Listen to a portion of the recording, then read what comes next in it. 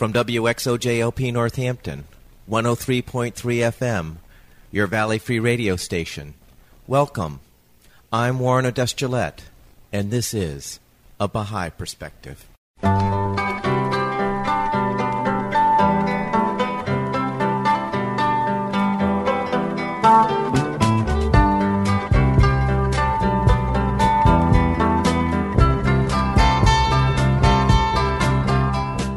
A Baha'i Perspective is a radio program presenting biographical interviews of people who have chosen the Baha'i faith as a way of life. Today, I'm playing a telephone interview with Leanne Edwards. Leanne started out as a professional musician before switching to teaching. She's traveled all over the world and shares her experiences with us in this interview. I started the interview by asking Leanne where she grew up. And what was it like growing up there? Okay, I grew up in, Pasadena, California. So I grew up with my mom and my grandma, because my parents divorced when we were really young, and my brother, who's about a year and a half older than I am. So starting in the third grade, my mom took me out of the public school and put me in a private school, which happened to be a fundamentalist Christian school. So I was exposed to that through the 8th grade. I, went to Christian church, Episcopal church. My mom was Episcopal. By like the age of 14, I don't know, I was sitting in church and I was thinking, wow, this all just seems so empty. I had memorized all of the various things and it just wasn't working for me. And so that's when I kind of left Christianity. I've always been curious about other religions, and I never really understood why each one said they were the right one and the other ones were wrong, when they all seem to be kind of more or less the same. The relationship between the Episcopal denomination and fundamentalist Christianity, those usually don't go together. My mom put me in that school because they did have, high academic standards and everything. She herself was a school teacher in the public schools, and just felt like it just wasn't adequate, So really she put me in there for the academics, but, we went to chapel and we had Bible studies was part of our curriculum. I don't know, somehow that both kind of went together. I mean, the school was a Christian school, it was non-denominational, so you had kids from various Christian backgrounds. What was your mother's religious leanings? I remember asking her, why did you choose Episcopalian? I remember also asking about, what is this Methodist, Baptist, what is all that? All those little different kind of offshoots. I never really got a really good answer from her. It was always, I don't know, she never really kind of answered the questions, but she kind of why she gravitated to that particular denomination. So basically at 14 you abandoned Christianity? At that time, it just seemed so empty. I don't know if I considered myself atheist at that point, but I guess I was agnostic. And then I started kind of looking at different religions, but every one seemed to have that ritualistic aspect to it. There would always be something that I would butt up against, and it's like, oh, no, I can't go into that. From Hinduism to Buddhism to whatever it was, I felt like when I was involved in the rituals, that I was somehow, I felt like I was pretending like I believed it. I didn't really, I'd look around at everybody else and they seemed to be so involved in it. And also I didn't like the aspect of whatever ritual, it's like, well, there's a right way and a wrong way. Well, don't hold in your left hand, hold in your right hand. And all this kind of, I just always felt like, I don't want to be in a state where I feel like I'm doing it wrong. Like there's rules and I'm doing it wrong. So then I just was really, I did at that point, by the time I was like in my 20s and 30s, I'm 50 now, I just turned 50 this past July. So by the time I was in my 20s and 30s, I thought, okay, I can't find a religion that's compatible, that works for me. So then I thought, okay, I'm an atheist. So I was an atheist, but yet I was still on the spiritual search. And I remember reading books about Buddhism for atheists, like this type of thing. So I was going down this path. It was like, well, I'm spiritual. I want to learn how to meditate. I do yoga, but I'm atheist. But the reason why I was atheist was because I thought I had to choose one of the gods that the religions were talking about. So if I wasn't on board with the religion, then I had no God. What turned it around for me is that I went into a 12-step program. And the 12 steps, they talk about how you can choose your own God. So God as I understand him or her or it. And that kind of opened the door for me. And I sort of started thinking, oh, I can choose a God of my understanding. So I don't have to pick one out from a religion. And that kind of opened the door. Then I thought, I guess I always have kind of more or less believed in God. I just thought it had to be in a particular religion. So then I thought, okay, I can believe in God and not be affiliated with religion. That's perfect. So then that's where I was with the 12 steps. Mm-hmm. I chose a God that I thought of as like a loving mother. And also then I could finally get away from, I thought God was, I had to choose this punishing, do it right or else God. That was the fundamental Christian God that I had learned about as a child. Oh, I can choose a God that is just love. Just love. And then I wasn't atheist anymore. Then I believed in God again. And I think I always had, but there was that misunderstanding with the religion. But before you go any further, Leanne, yeah. So at 14, did you stay in the Christian school after you felt this way about Christianity, or did you leave? By that time, actually, I stayed in the Christian school through the 8th grade. So at 14, when I was in 9th grade, I was in public school, but I was still going to Episcopal church. That's kind of when, because I was in the church, what I liked about the church, the Episcopal church, was that I was singing in the choir, and I liked singing. But I never felt, the other thing was that I didn't feel comfortable in that church, because the Christian churches are divided by race. So you've got your white churches and your black churches. And we were going to a white church as African Americans, and I just didn't feel accepted. So that was another aspect of it that made it seem so empty to me. The empty rituals, and then the people that weren't friendly. So I just didn't make a connection. Did you share these feelings with your mother at that time? Oh, that's a good question. I don't think I did. I don't know. I don't know how open I was about it. I remember her asking about, the different religions when I was little and stuff. By the time I was in high school, I must have said something because I stopped going to church. But I don't really remember a conversation. So what did you do after high school? Well, I went to college. Mm-hmm. I went away to Yale University.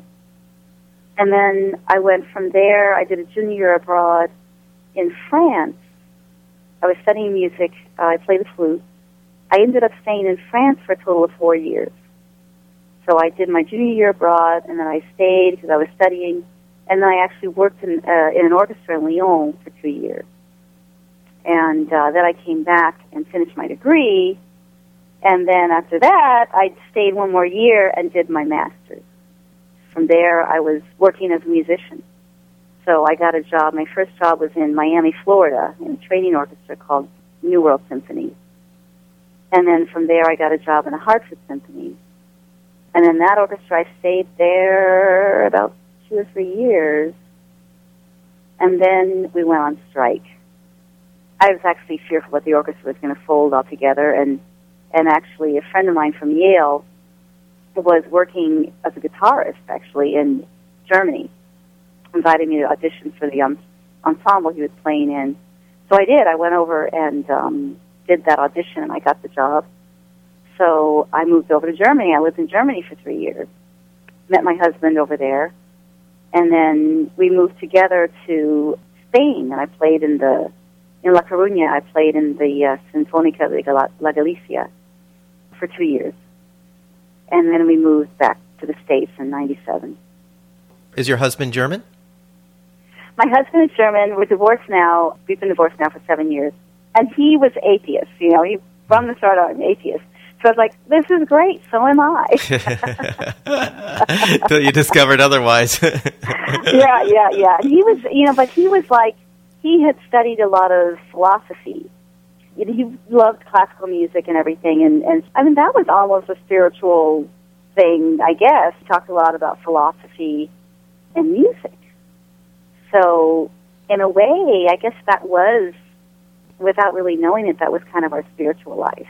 It was the fine arts and literature, fine arts, and philosophy. Kind of a substitute. So after you came back to the States, what did you do?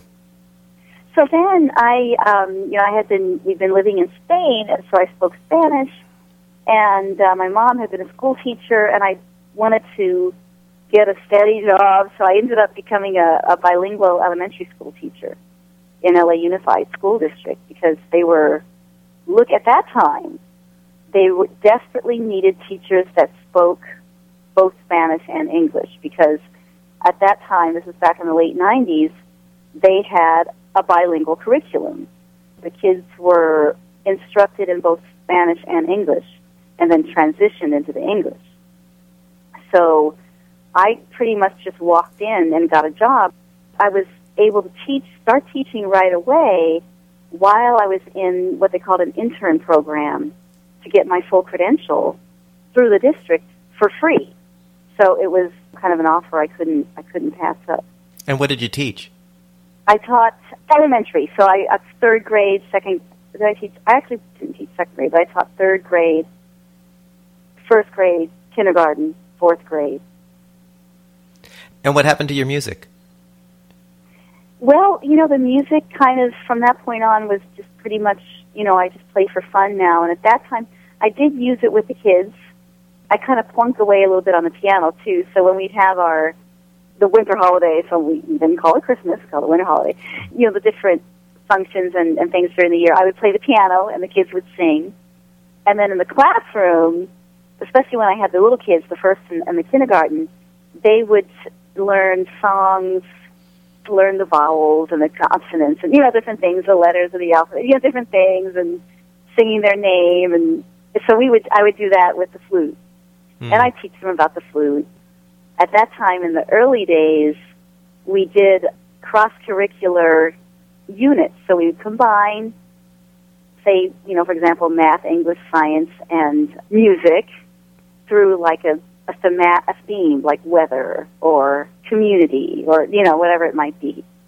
So that was nice. But as the years wore on, they made us teach more and more geared towards them passing the test. And they passed in California, I don't know, after I've been teaching 2 or 3 years, they passed an ordinance, English only.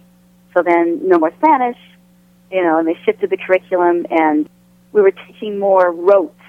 We were to follow the book. Each grade level, we were all supposed to be on the same page, the same day, get through it, whether or not the kids had really learned it, just keep going, and then teaching to the standardized test.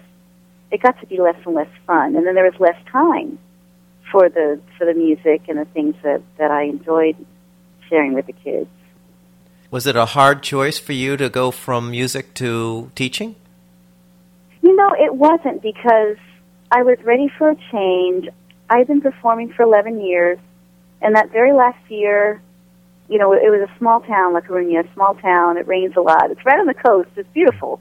But, the winters were rough, where there's a lot of rain. I just didn't see myself living there for the rest of my life or however long. And so I was ready to move on. I was ready for change. And I guess I was ready to come back to the States. And at the time when I got the job, I was glad to have a job with benefits and health insurance and everything. As my husband was getting his papers processed and everything, it was a good way to go. I didn't really miss it, I guess, because I just felt like I was ready for a change. Right. Yeah. So what happened as the teaching experience got less enjoyable? Like a lot of things happened. In 2001, my mom passed away, and in 2004, I got a divorce, and then I was really kind of getting tired of the teaching. I wasn't enjoying it anymore. And I was doing a spiritual searching, and I was meditating and kind of exploring Buddhism at that time, I guess, and I guess Hinduism through the yoga. I was kind of searching, and I was thinking that somehow the teaching, I was kind of just more or less living for the vacations. Like I felt myself on Monday kind of counting down to the weekend, and then counting down to the next holiday, and then counting down to the next vacation. And I thought, you know what? You shouldn't be living your life like this.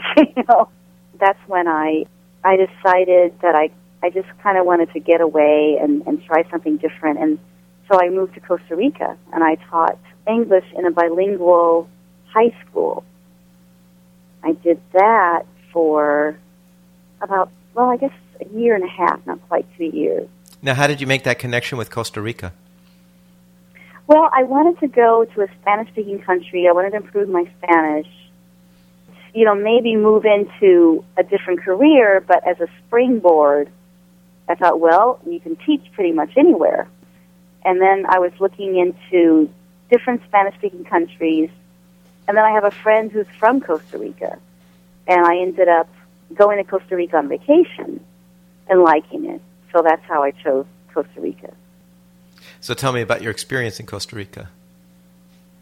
Well, it was mixed. I liked it at first. I was on the Atlantic side, so it was more rural. They had less amenities than on the Pacific side, which was really pretty Americanized, actually. But I wasn't on that Americanized side of the island. So after a while, I kind of got thinking, kind of missing my amenities. And very low paid, but my expenses were very low. It was still teaching, it was like I was not really wanting to teach anymore. And I was meeting people who kept saying, oh, yeah, I used to work on a cruise ship because, they're right on the coast there. And I thought, oh, what was that like? And I was asking them, and online, I just started researching it. And I ended up getting a job as an interpreter for Spanish, English, and German, Spanish, French, and German on Norwegian cruise lines. But it was funny because I just did the whole thing online. And I had a telephone interview or whatever. I don't think they even had Skype in those days. I'm not sure. I ended up doing that for about a year and a half. I had gone on a couple of cruises when I was young, like around 14 or so, and I really enjoyed those cruises. And I thought, wow, that would be great to live on a cruise ship and work on a cruise ship. And it was a lot of fun, but it was also hard socially because for the crew, of course the passengers, but as far as the crew even, everyone's coming and going all the time. So the minute I'd have a group of friends or whatever, then people's contracts would expire, or I'd go off the ship, or once I was having fun on one ship and enjoying the people I was with, and then they overnight practically transferred me to a different ship. So just different things like that. So it was hard. It was hard like that, yeah. And so it ran its course. And then I came back here to Pasadena, and I've been back now for 4 years. So, when I was on the cruise ship, I got into a lot of addictive behaviors, and I had been in AA just kind of as a spectator. I wasn't really, what we say, working the program. I didn't have a sponsor. I wasn't writing the steps and everything. But I was going to meetings, and I got that exposure, and I stopped drinking, even while I was in Costa Rica. But I have other addictive behaviors, and one of the other ones was food. So I would, when I was stressed out or lonely or whatever in Costa Rica, then I would, instead of drinking, I would just eat. All evening I would just eat. And then when I got on the cruise ship, then it was kind of a combination. Then I was eating, but then also I started drinking again, and partying and hanging out was all part of the scene on the ship. When I got back, that's when I really did start really working a 12-step program. I went to OA, Overeaters Anonymous. That was my exposure, and that's when I started really working the 12 steps. And then that's what led me to the Baha'i faith, ultimately. Now, how did that happen? Yeah, actually, someone I met in the rooms of the 12 steps, she's a Baha'i, and I started going to firesides. Now, what are those? So firesides are where people, both Baha'is and non-Baha'is, can go to learn about the faith. But what I loved about it was no one was saying, so yeah, let's get you to join up, become a Baha'i, and be a Baha'i, we're right, and everything, all the other religions are wrong, nothing like that. Just first of all, the main thing, which is the very loving group of people, really just free of prejudice, people from everywhere, and everyone was just so welcoming and warm and loving. I thought, wow, they're really living their religion. And then I would hear about the tenets of the faith, unity and equality, the absence of ritual, and how all the religions are connected. Oh, I've always believed that. So I felt this connection, this visceral connection that I believed that what I was hearing was what I'd always believed, and it's what, to me, was completely compatible with really my only spiritual connection at that time, which was the 12 steps. I considered that to be my religion, and it was totally compatible with that. And then they talked about, I knew the religions were connected, but then that explanation of the progressive revelation, each one built on the next one, Moses, Buddha, Jesus, Muhammad, Krishna, all the religions built on one another. And then I even understood why the other religions didn't connect with me, and that's because, then they explained, all the previous religions were connected to the culture of that time, and each religion gives more insight. And then hearing about Baha'u'llah, and then really connecting to those writings and the clarification of the things that I didn't understand. And then I thought, wow, this is it. This is what I believe. This is really what I've always believed. And Baha'u'llah being the prophet founder of the Baha'i faith. Right, yeah, exactly. And then, but not saying, so Jesus, Muhammad, and everybody else was wrong. It's just saying, here's the next revelation. And then also saying, each prophet is really ultimately from the same source. So they are really all one and the same. And I thought, that's it. That's what I've always believed. Now that I'm hearing it, Then I did the book one, the Rui book one. So they have the books that, I guess, explain the faith in more detail, and they're based on a theme. And what I loved about the book one was, explained a lot of things to me about the faith, like about no backbiting, no gossiping, no saying things bad about people behind their back. And really, I had kind of grown up with that. That was like what my family did. We gossiped. That was our conversation. We talked badly about other people so that then we felt better. I'm better, I'm superior to these people because whatever, they're not as well educated, or they're, they don't get to go on vacations like we do, or, just whatever it was.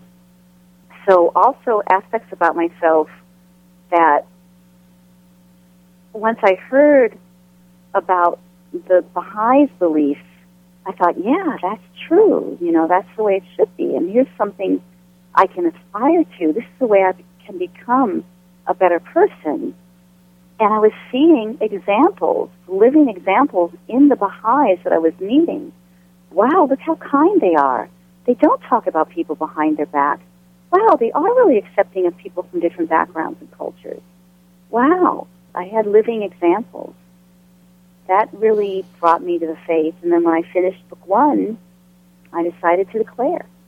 What does that mean? Which means basically after personal investigation, so through reading the writings and talking to other Baha'is and going to Baha'i functions, I went to concerts out at the Los Angeles Baha'i Center and everything.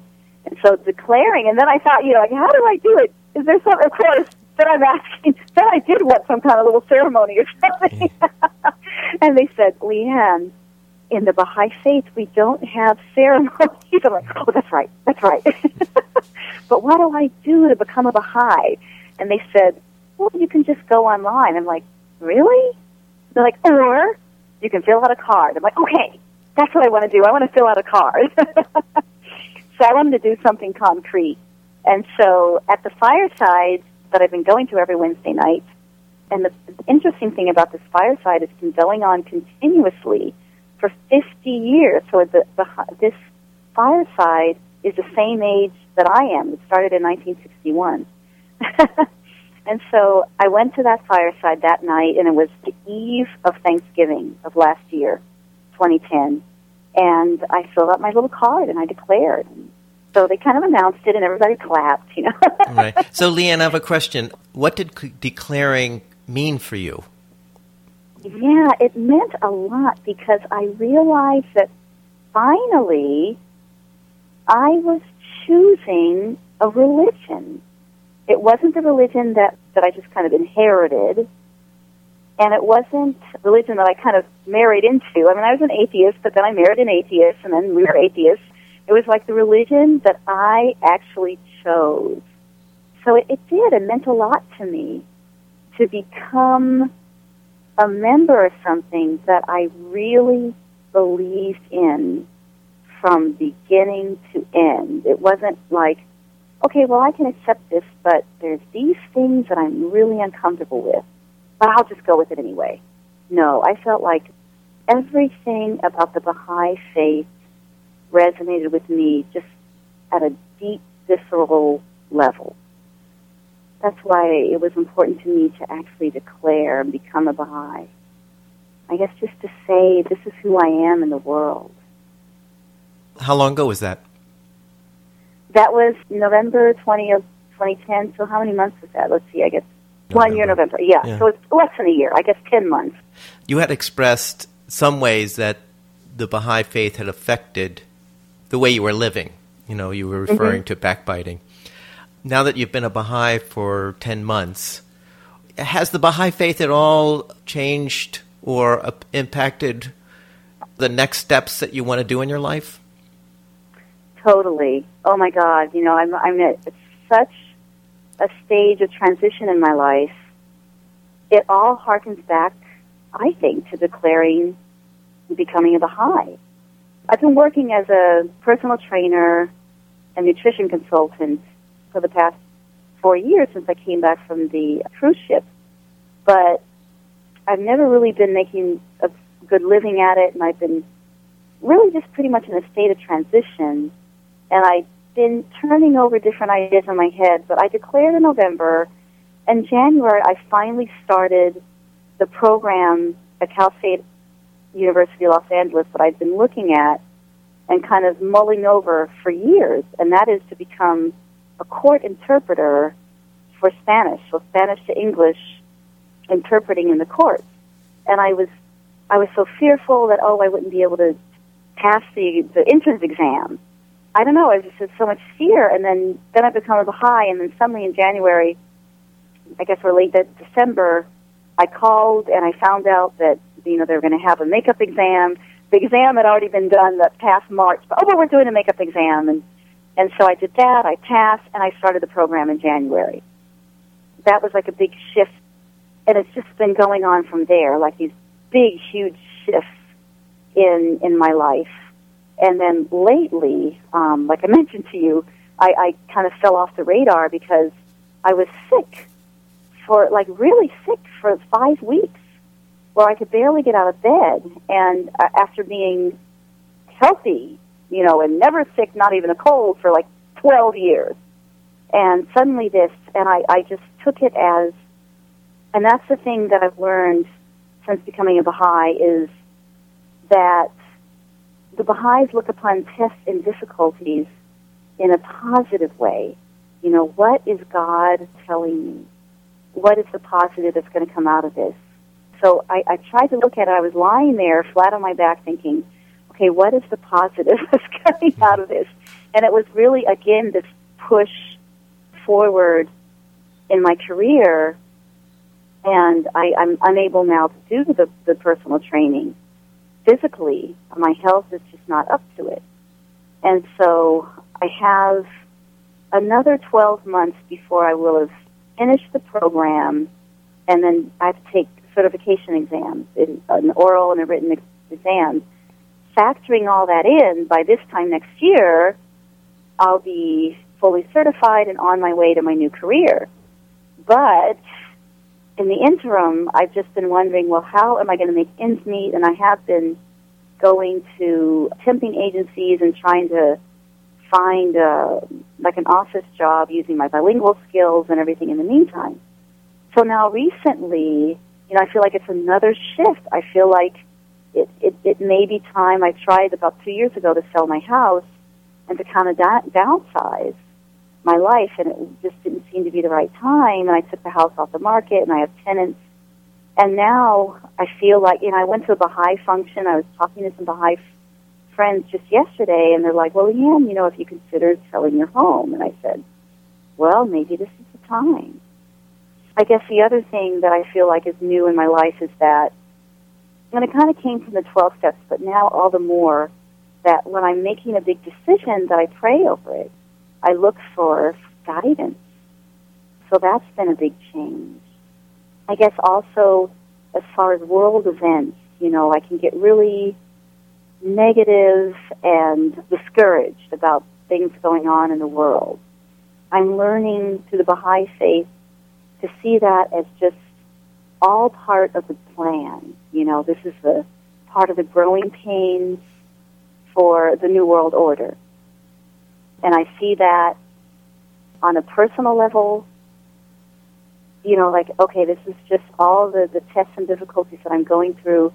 It's just the plan. You know, this is part of life and part of a transition to something better. And then the same thing on a world level. Okay, the wars, the upheavals, the revolutions, the financial crisis that's going on here in the States as well as in other countries, that's all a part of the transition to the New World Order that the Baha'is believe is bringing us closer to Baha'u'llah's vision for world unity and world peace. So I try to, it's not an easy thing, but I try to see it from that perspective. So what was your mother's reaction to you becoming a Baha'i? My mother is deceased. Oh, yeah, you told me that before. And my dad, who I didn't know growing up, but we've reconnected since I turned 40. Then we kind of parted ways for a period of about 3 years, and now we have a relationship, I guess, put it that way, for be it as it may. And my dad is an atheist. So I did tell him, though, that I became a Baha'i. And I said, you know what I like about the Baha'i faith? And I told him, you know, I kind of focused on more the principles of unity, equality of the races, social justice. I felt that might be a connection for him because that is what he believes. As Baha'is, we're not here to convert people. You know, we're here to, well, first of all, be examples of the faith, and then also to say, oh, here are some writings and some books about the faith, and take a look at this and see what you think. And, oh, here's someone who's been a Baha'i for a really long time. They're going to talk about the faith. You want to come to our devotional or our fireside and just hear about the faith. You know, I get the atheist thing, because I was atheist. You know, I get it totally. Yeah, one day we had a conversation where he was talking about why he can't be in a religion. He said from an early age, as a young boy, he remembers not being able to believe something that didn't have proof, you know, like proof, something concrete. So for him, it's the whole notion of believing something. Like the five senses. If you don't see it in the five senses, is that what he means? Yeah. So for him, that's what holds him back.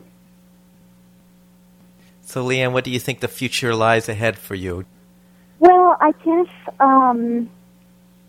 let's see. Yeah, how could I overlook this one? I mean, I would like to remarry. I mean, that's another thing I've learned a lot about since becoming a Baha'i is the Baha'i notion of marriage. And it's been a total eye-opener for me.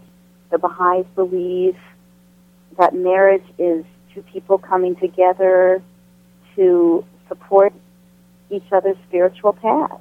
You know, that they believe in no sex before marriage, and I'd like to try that out in a relationship. And I was talking to someone in the faith who just married.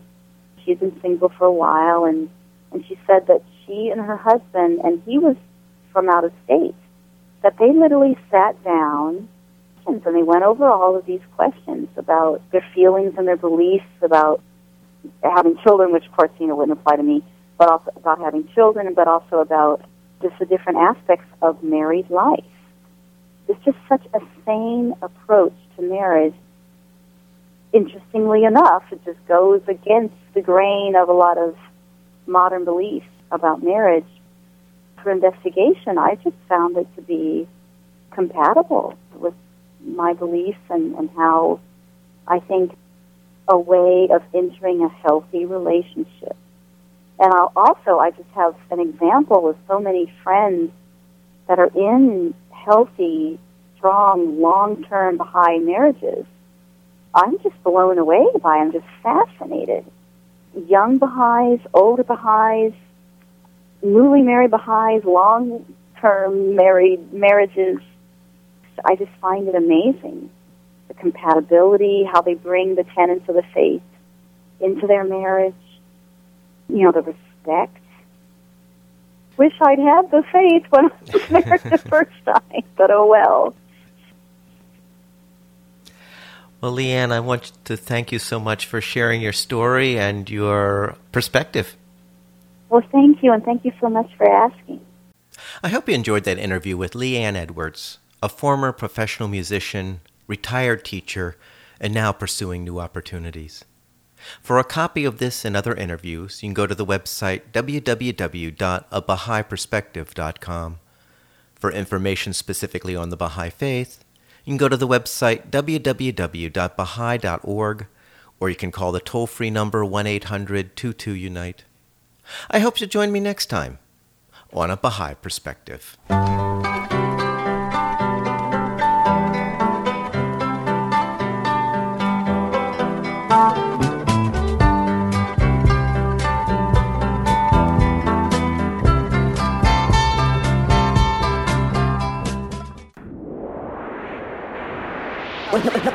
No doubt. No doubt. Differentiated the many ways to raise it. Cause losing the weight and to make it only hurts where you wanna take it. I've been given something I should hold sacred. And if I don't take it, then this opportunity goes wasted. It's so basic, the meaning is made with a gesture. Invaded from the west and demonstrated with aggression. Feel the trace of the weapon, it reiterates a message. A little bit of effort further outline the session. It's now time to let it begin. Head to the wind, the second I stand, see less of a plan, it don't matter though. In that direction lies the answer, so you have to go. And for protection's sake, you never take the path and hold. Left the meant to make your lesson, then you'll be the last to know. Some of us have nothing but a word will make us have it all. Pass it on, time to focus now, that's what we spoke about. Scoping out the whole zone now, no doubt. No doubt, time to mellow out. Dark space, I wavered in, vacillating. Half a day wasted asking they favor of validation. I played at the base, nature rate the arms in my low end. Chrome plated and shown places they afraid to go in. 21st century Fox rocking the lambs, wore the psalm chanter. The palm planted on the handle, the panel host supposedly channeled the Holy Ghost. I'm down with you staying close to get your crown rose. You heard serve, prefer a touch of swerve in the verb. I learned respect come first and the chat come third. Now what's the worth of a bush full of birds? Took the one you done snapped watch when every last one come when I clap. It ain't where you from, but son, it's unpunished for that. Seen it happen at the pinpoint, pushed in the map. Travel the global route, wrote it so I know what it's about. Throw a spark and turn the cold as the valve, no doubt. No doubt, time to mellow out, wow. Yeah, I burn a few, waiting on my turn. It's certitude, searching for a heaven ever since interring Gertrude. Went to pin the words to the dirge and dreamt of the image of innocence intense. But forgive my indifference. There's something about I heard it before. You all the same, and I told her we never spoken, so you must be mistaken. I thought maybe she turned away for modesty's sake. Yet as she wept, I saw my name along the nape of her neck. But pardon, I pleaded. Evidently, she and I were friends with 10 straps between this apparition and the one end. Would have been little more than a bench had I not mentioned. I'm a lad feeling start creeping in. The act reciprocated when the weight stacked bent like a paperback. Get away, the kid made tracks. Afraid to speak a name vaguely. I recall it being fake. Let me hold out. I'm moving slower now, no doubt. Lost touch but never lost hope. Found direction and respect for the presence of crossroads. Guilt gone, so will be the hill the house is built on. Matter's not infinite, my sin is swimming and simmer on. Aging they disintegrate, all the we get dust. Hold the touch, wait until the wind pick up. It's possibly be progeny in the gust. Blowing about when he showed, pulling photos out, no doubt.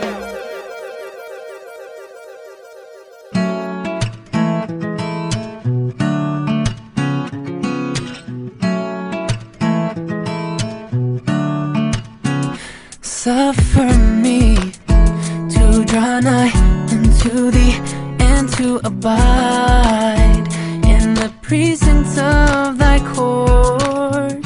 Yeah, for remoteness from thee hath well nigh consumed me, well nigh consumed me.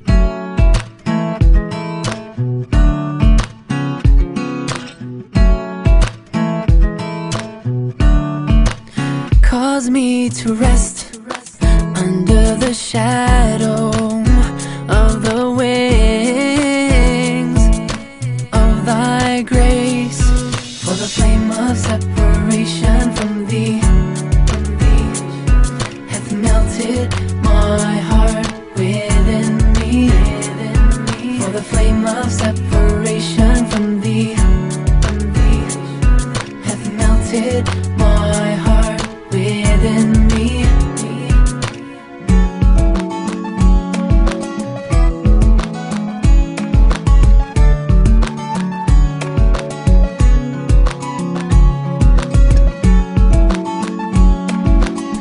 Yeah, check it out now. Yeah. I open up my heart so the Lord can envelop it. This is divine springtime and I choose to cherish it. I sing like a canary so my melodies embellish it with friendliness and charity and love and then some fellowship. I've recognized Baha'u'llah and been to where they buried him. I cried in his shrine where I prayed for my parents, and I prayed for the world to break away from hate and arrogance. Science is advanced but the soul is old carriages. Lost in the music till I found a glimpse of the spiritual map like a round of fists. Now I hear the voice and I love the sound of it. You see the promised one has come, we're all surrounded by his countenance. Searching through this earth for a truth that was concealed. I found it in the words that Baha'u'llah revealed. I've walked on so many different paths and been to so many different places. I've learned so many different lessons but seen so many similar faces. But it all fades to blackness when I fail to get the practice that I need to be the spiritual being you've seen in me since back when I was walking all alone. Talking like I built this home when it was the carpenter who made it all alone. Praise God, I need to redefine my life. I'm living so raw cause the flame of separation has consumed my heart. I'll follow you, my Lord, I'm ready to do my part. I'm ready to do your will, so here I am, my God. For the flame of separation from thee hath melted my heart within me. For the flame of separation from thee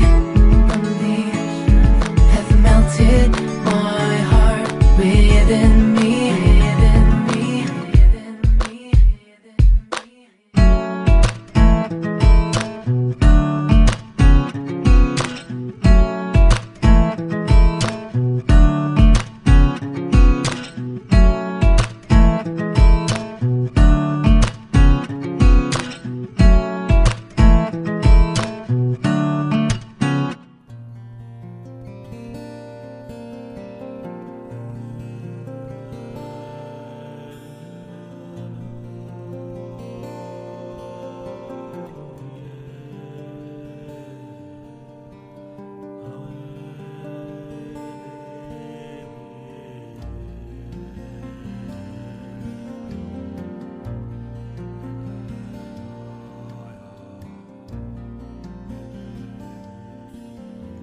He is God. O Lord my God, my well-beloved, these are servants of thine that have heard thy voice, given ear to thy word, and hearkened to thy call. They have believed in thee, witnessed thy wonders, acknowledged thy proof, and testified to thine evidence. They have walked in thy ways, followed thy guidance, discovered thy mysteries, and comprehended the secrets of thy book, the verses of thy scrolls, and the tidings of thy epistles and tablets. They have clung to the hem of thy garment, and held fast unto the robe of thy light and grandeur. Their footsteps have been strengthened in thy covenant, and their hearts made firm in thy testament. Lord, do thou kindle in their hearts the flame of thy divine attraction, and grant that the bird of love and understanding may sing within their hearts. Grant that they may be even as potent signs, resplendent standards, and perfect as thy word. Exalt by them thy cause. Unfurl thy banners, and publish far and wide thy wonders. Make by them thy word triumphant, and strengthen the loins of thy loved ones. Unloose their tongues to laud thy name, and inspire them to do thy holy will and pleasure.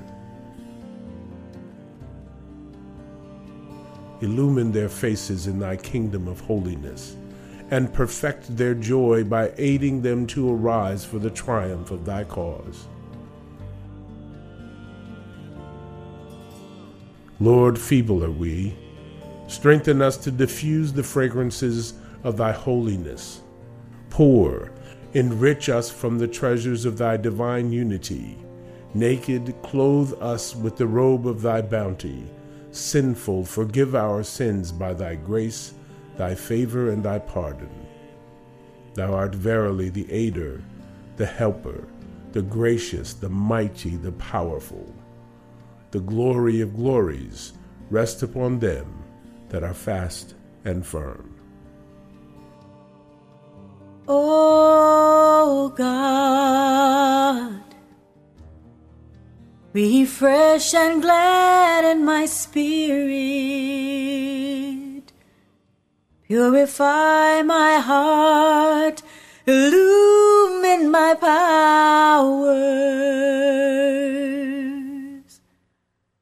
I lay all my affairs in thy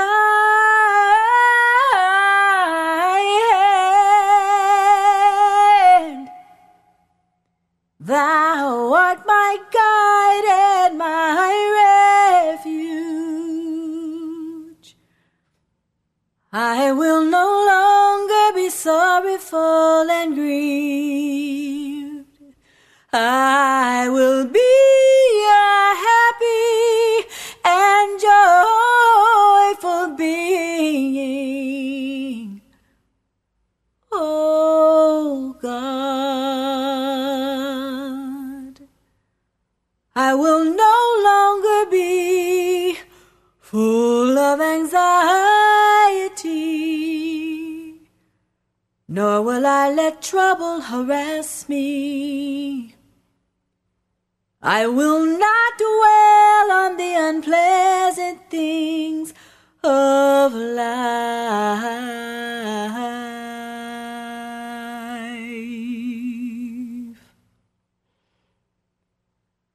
Oh God, thou art more friend to me than I am to myself. I dedicate myself to thee,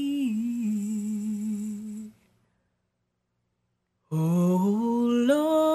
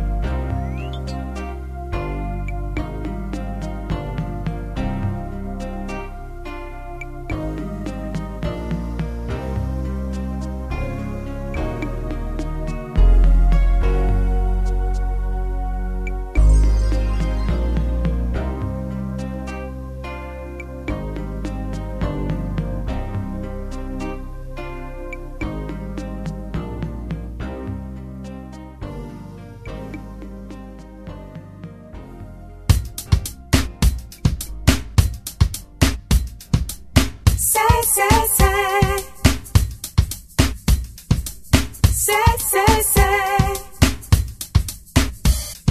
this is the day in which God's most excellent favors have been poured out on men. Say this is the day in which God's most excellent favors have been poured out on men, and His most mighty grace had been infused into all created things. I'm talking about justice. I'm talking about oneness. I'm talking about how to live in harmony. I'm talking about goodness. I'm talking about business. I'm talking about how to live as family. Say this is the day in which God's most excellent favors have been poured out upon men.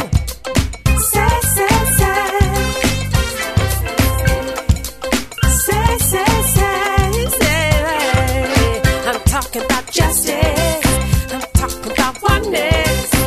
Talking about how to live in harmony. Talking about the goodness.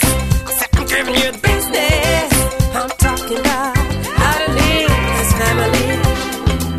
It is incumbent upon all the peoples of the world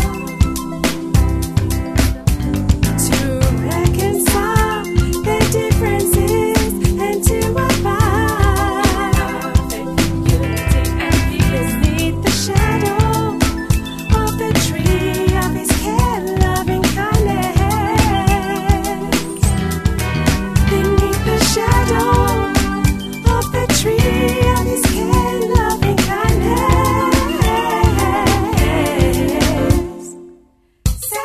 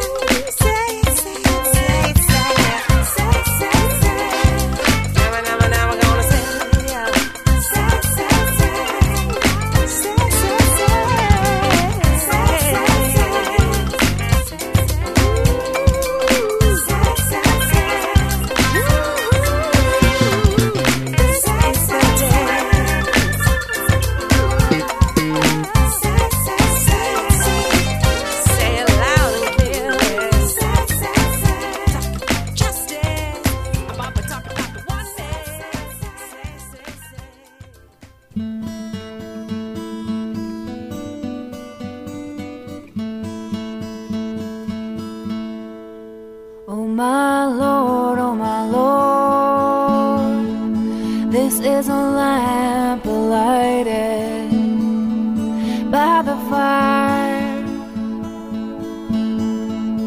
of thy love, and ablaze with the flame which is ignited in the tree of thy mercy.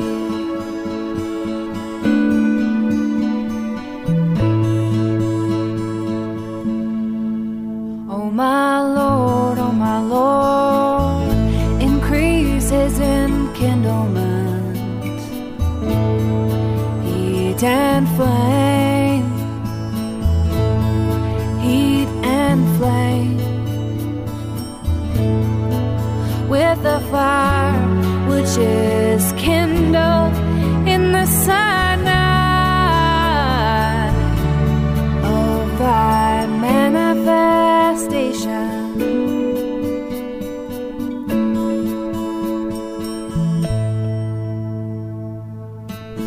Ooh.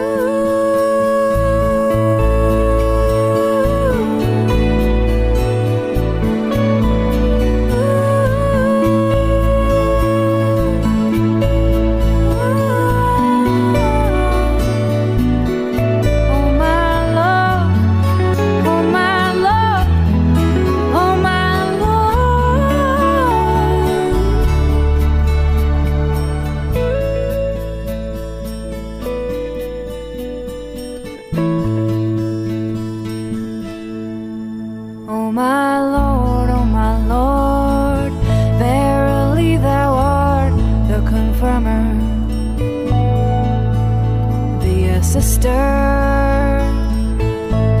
the powerful, the generous, the loving. Oh my Lord, this is a lamp, lighted. Increase his enkindlement, heat and flame. Increase his enkindlement, heat and flame. Oh my Lord, oh my Lord.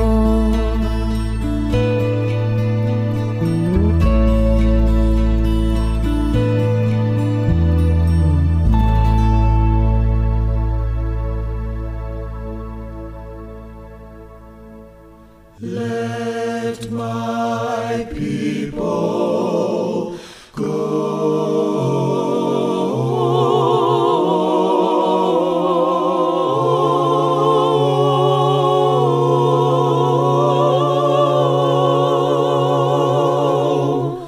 Go down,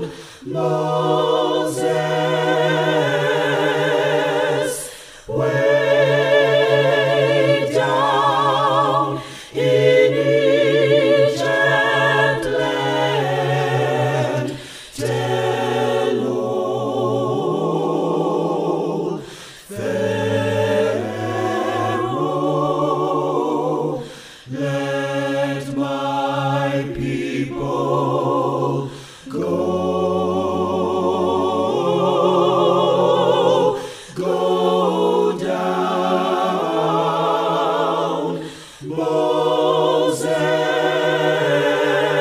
Moses, way down in Egypt land. Tell old Pharaoh.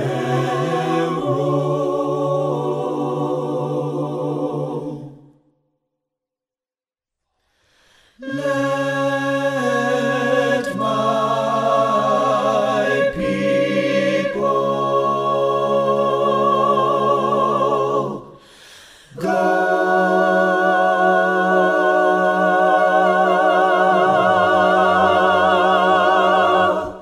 This is WXOJLP Northampton, 103.3 FM, your Valley Free Radio station, streaming at www.valleyfreeradio.org.